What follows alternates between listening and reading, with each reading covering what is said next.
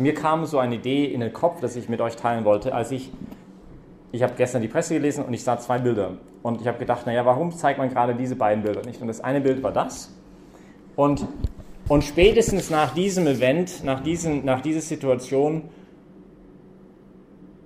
müsste man sich doch fragen, der Glaube hilft uns, eine bessere Vision uns selbst zu werden. Der Glaube hilft den Menschen, die Fülle am Leben zu erfahren und für eine gerechtere und eine bessere Gesellschaft beizutragen. Nein, der Glaube führt zu dem, oder? Also irgendwie, und vielleicht für uns in Österreich kamen diese Diskussionen besonders ab dem 2. November letzten Jahr hoch, weil das uns irgendwie vielleicht ein bisschen näher ist, nicht als das. Ich kann mich erinnern, letztes Jahr, nicht einige von euch haben dann hier die Nacht geschlafen, nicht, weil wir nicht raus durften auf die Straße, weil die Polizei sagte, ihr müsst drinnen bleiben und so. Nicht? Und irgendwie, ja, wie kann man sagen, dass der Glaube uns irgendwie... Und da haben mir diese beiden Bilder ein bisschen geholfen, auch im Licht der Lesungen, die wir heute uns vorgestellt werden. Markus schreibt sein Evangelium irgendwo zwischen 62 und 64, 65 nach Christus in Rom. Markus ist ein Jünger von den Apostel Petrus und er schreibt es gerade inmitten der Verfolgung von den Kaiser Nero, der begonnen hat, er hat den Christen in die Schuhe gesetzt oder halt schuldig gemacht, dass das Feuer von Rom ihnen zu verdanken sei und sie als Kerzen auf den Straßen benutzt und alles Mögliche. Und es war, sich also zu Christus zu bekennen, in diesem Moment war natürlich für die Christen extrem schwierig, nicht? Und er versucht sie zu ermutigen mit diesem Evangelium, das er schreibt. Das ist die kürzeste von den 4 Evangelien. Und er versucht 3 Fragen zu antworten mit diesem Evangelium. Die erste Frage ist, wer ist dieser Jesus überhaupt? Da fragte er sie, ihr aber, für wen haltet ihr mich? Nicht, was sagen die anderen Leute, nicht über mich, sondern wer sagst du, dass ich sei? Nicht diese Frage stellt er sich. Und die zweite Frage, die er stellt, ist, welcher Weg ist dieser Jesus gegangen? Und die dritte Frage ist, welcher Weg geht der Jünger? Also jemand, der versucht, Jesus nachzufolgen. Welcher Weg geht er? Und die erste Frage, wer ist Jesus, antwortet er eigentlich gleich mit dem allerersten Satz in seinem Evangelium, Kapitel 1, Vers 1. Das ist das Evangelium von Jesus Christus, den Sohn Gottes. Und das ganze Evangelium ist eine Erklärung, zu zeigen, wie Menschen langsam an den Glauben an diesen Jesus kommen. Und in der Mitte des Evangeliums, eingepresst zwischen 2 Erzählungen von Heilungen, eines haben wir letzte Woche gehört, von den Taubstummen am Sonntag, und die Geschichte direkt nach dieser Stelle, die wir heute lesen, ist von einem Blinden. Und das meinte jetzt die Heilung von einem Blinden, nicht weil Markus, natürlich, es geht um diesen Blinden physisch gesehen, aber es geht auch in übertragenen Sinn, die Jünger haben noch nicht verstanden, wer dieser Jesus war. Die waren noch blind zu seiner eigenen Bedeutung, was er eigentlich war. Und Petrus heute gibt so eine Halbantwort. Also er hat schon ein bisschen verstanden, aber du bist der Christus, der Gesalbte, der Messias. Aber in seinem Verständnis machte dieser Christus sowas. Und zwar, er sollte die Römer rausschmeißen, er sollte mit Gewalt das Gottesreich herstellen.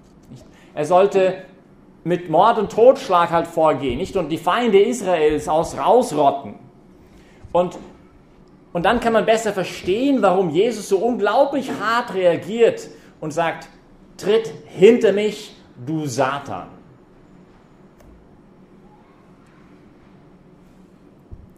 Weil es hier um etwas ganz Wesentliches ging. Weil dieser Jesus, wer er ist eben nicht der willkürliche Gott, der irgendwie willkürlich irgendwelche Menschen auslöscht, der irgendwelche quadratische Kreise baut, sondern dessen Logik und dessen tiefsten Sinn ist die Liebe. Und diese Liebe, die bereit ist, sogar sich aufzuopfern für jemand anderen. Der bereit ist zu sagen, du bist mir wichtiger als ich. Der bereit ist, das zu sagen, was wir in der ersten Lesung heute gehört haben. Ich hielt meinen Rücken denen hin, die mich schlugen, und meine Wangen denen, die mir den Bart ausrissen. Mein Gesicht verbarg ich nicht vor Schmähungen und Speichen. Man hat den Eindruck, dass Jesaja, der einige 100 Jahre vor Jesus am Fuß des Kreuzes ist und zuschaut, was sie gerade mit ihm machen. Und das ist auch so beeindruckend irgendwie nicht, weil am Ende des Markus-Evangeliums ist es dann nicht ein Jude, der sagt, wer Jesus wirklich ist, der zum wirklichen Glauben an ihn gekommen ist, sondern ein Heide, und zwar der Hauptmann, der römische Soldat, der am Fuß des Kreuzes steht. Und es ist interessant, wie Markus es auch beschreibt, weil er sagt, als er sah, wie Jesus starb, sagte er, wahrlich, das ist Gottes Sohn. Er hat gesehen, wie Jesus gestorben ist. Und damit meinte er nicht nur die Tatsache, dass er durch diese Hinrichtung gestorben ist, dass die Römer von den Phöniziern übernommen hatten, die ein paar hundert Jahre herumexperimentiert haben, zu schauen, wie kann man Menschen am meisten leiden lassen, bevor sie sterben, sondern mit welcher Haltung ist er gestorben? Nicht, wie ist er gestorben? Und er sieht das und auf einmal checkt das. Nicht? Auf einmal hat er ist dieser Einbruch der Offenbarung Gottes in seinem Herzen. Nicht? Dieser Gott, der klopft an seinem Herzen und irgendwie sagt, und der Punkt ist halt, also wenn wir sprechen vom Glauben, gibt es halt mehrere Momente. Wir haben ein bisschen ein Problem in unserer deutschen Sprache, weil wenn wir sagen, ich glaube, heißt das so viel wie, ich weiß es nicht. Wird es morgen regnen? Glaub schon, bin mir nicht sicher. Aber das ist nicht, was wir Christen meinen, wenn wir sagen, ich glaube. Deswegen korrigiert auch Papst Benedikt einmal in einem Schreiben von ihm die Einheitsübersetzung der Bibel, wo es im Hebräerbrief heißt, Glaube ist Feststehen in das, was ich erhoffe, überzeugt sein von Dingen, die ich nicht sehe. Weil der griechische Text eben nicht sagt, Glaube ist Feststehen in das, was ich erhoffe. Es ist nicht ein subjektives Feststehen, etwas, was ich mache, wo ich versuche, in irgendwas festzustehen, weil sonst wäre ja Glaube nichts anderes als eine Projektion des menschlichen Verstandes. Wäre Gott nie größer als unseren eigenen Gedanken. Sondern Glaube ist Berührung mit der Wirklichkeit, nicht weil wir das gemacht haben oder geschafft haben, sondern weil Gott sich uns gezeigt hat.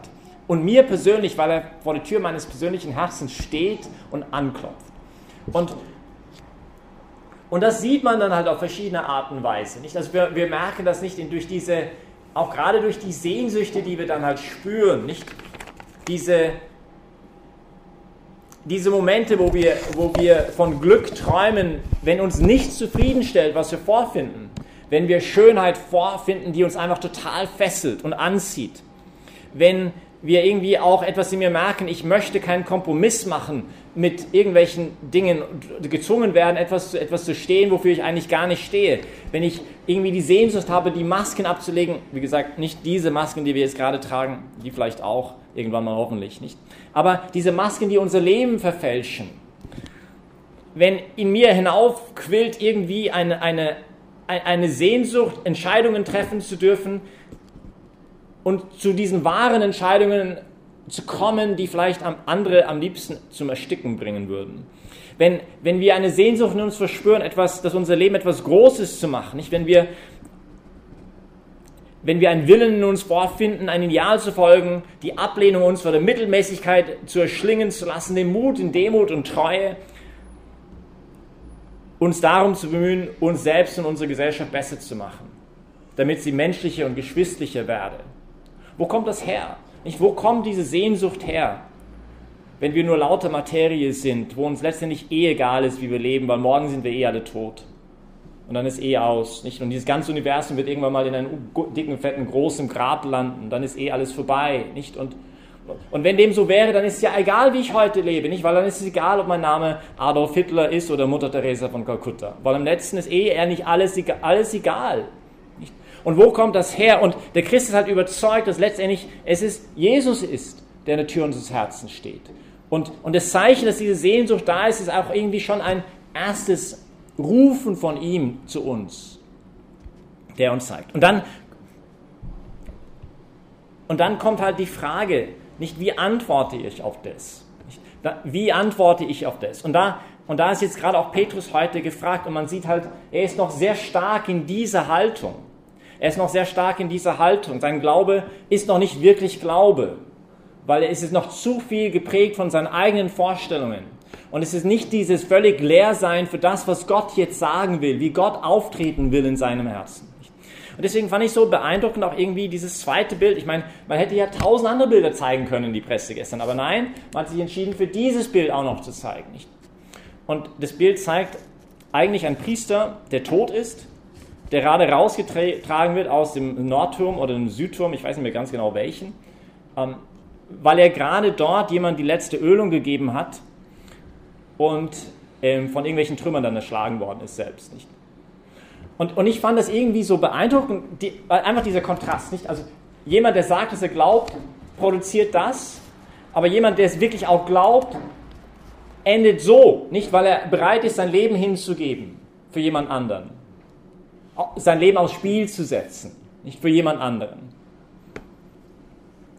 Ich glaube, man hat wahrscheinlich das Bild genommen, weil er in der Statistik der erste Tote war. Nicht? Der ist der Erste, der gestorben ist dort. Und weiß nicht, das hat mich einfach sehr irgendwie einfach bewegt, nicht das zu sehen, nicht dieser Kontrast. Was heißt eigentlich Glaube? Und eben das Erste ist eben Petrus noch in seiner Armut heute im Evangelium, wo Jesus ihn total zurechtweisen muss. Aber der Ruf geht dann weiter. Er später natürlich würde dann mal ganz anders enden. Nicht? Er würde ganz anders sein Leben leben. Und als er dann redet nach der Auferstehung, wir sehen, er predigt und 3.000 Leute haben sich bekehrt. Wir haben gemerkt, was für ein Glaube das sein musste, oder? Wo man merkt, der Petrus wurde so verwandelt durch Jesus, nicht? Dass er total durchlässig gewesen ist für ihn und für diese Liebe, die Gott ist. Denn wer sein Leben retten will, wird es verlieren. Wer aber sein Leben um meinetwillen, um des Evangeliums willen verliert, wird es retten. Nicht Jesus, der hier vielleicht das Paradox überhaupt des ganzen Evangeliums, nicht? Es erscheint so widersprüchlich und so irgendwie absurd zu sein. Wer sein Leben retten will, wird es verlieren. Wer um meinetwillen, um des Evangeliums willen sein Leben verliert, wird es retten. Und das gerade durch einen Glaube, der eben nicht tot ist, wie in der zweiten Lesung wir gehört haben, nicht? Wenn ich wirklich wissen will, sagt Jakobus in seiner zweiten Lesung, was du glaubst, dann schaue ich, wie du handelst, wie du lebst. Nicht? Weil das wird mir dein echter Glaube jetzt zeigen. Nicht, was du sagst nach außen, sondern was du wirklich glaubst. Das zeigt sich dort, wie du lebst. Und ich wünsche halt mir selber natürlich, aber auch euch, uns allen und gerade auch uns als Gemeinde, nicht, dass wir echt Glaubende sind. Dass wir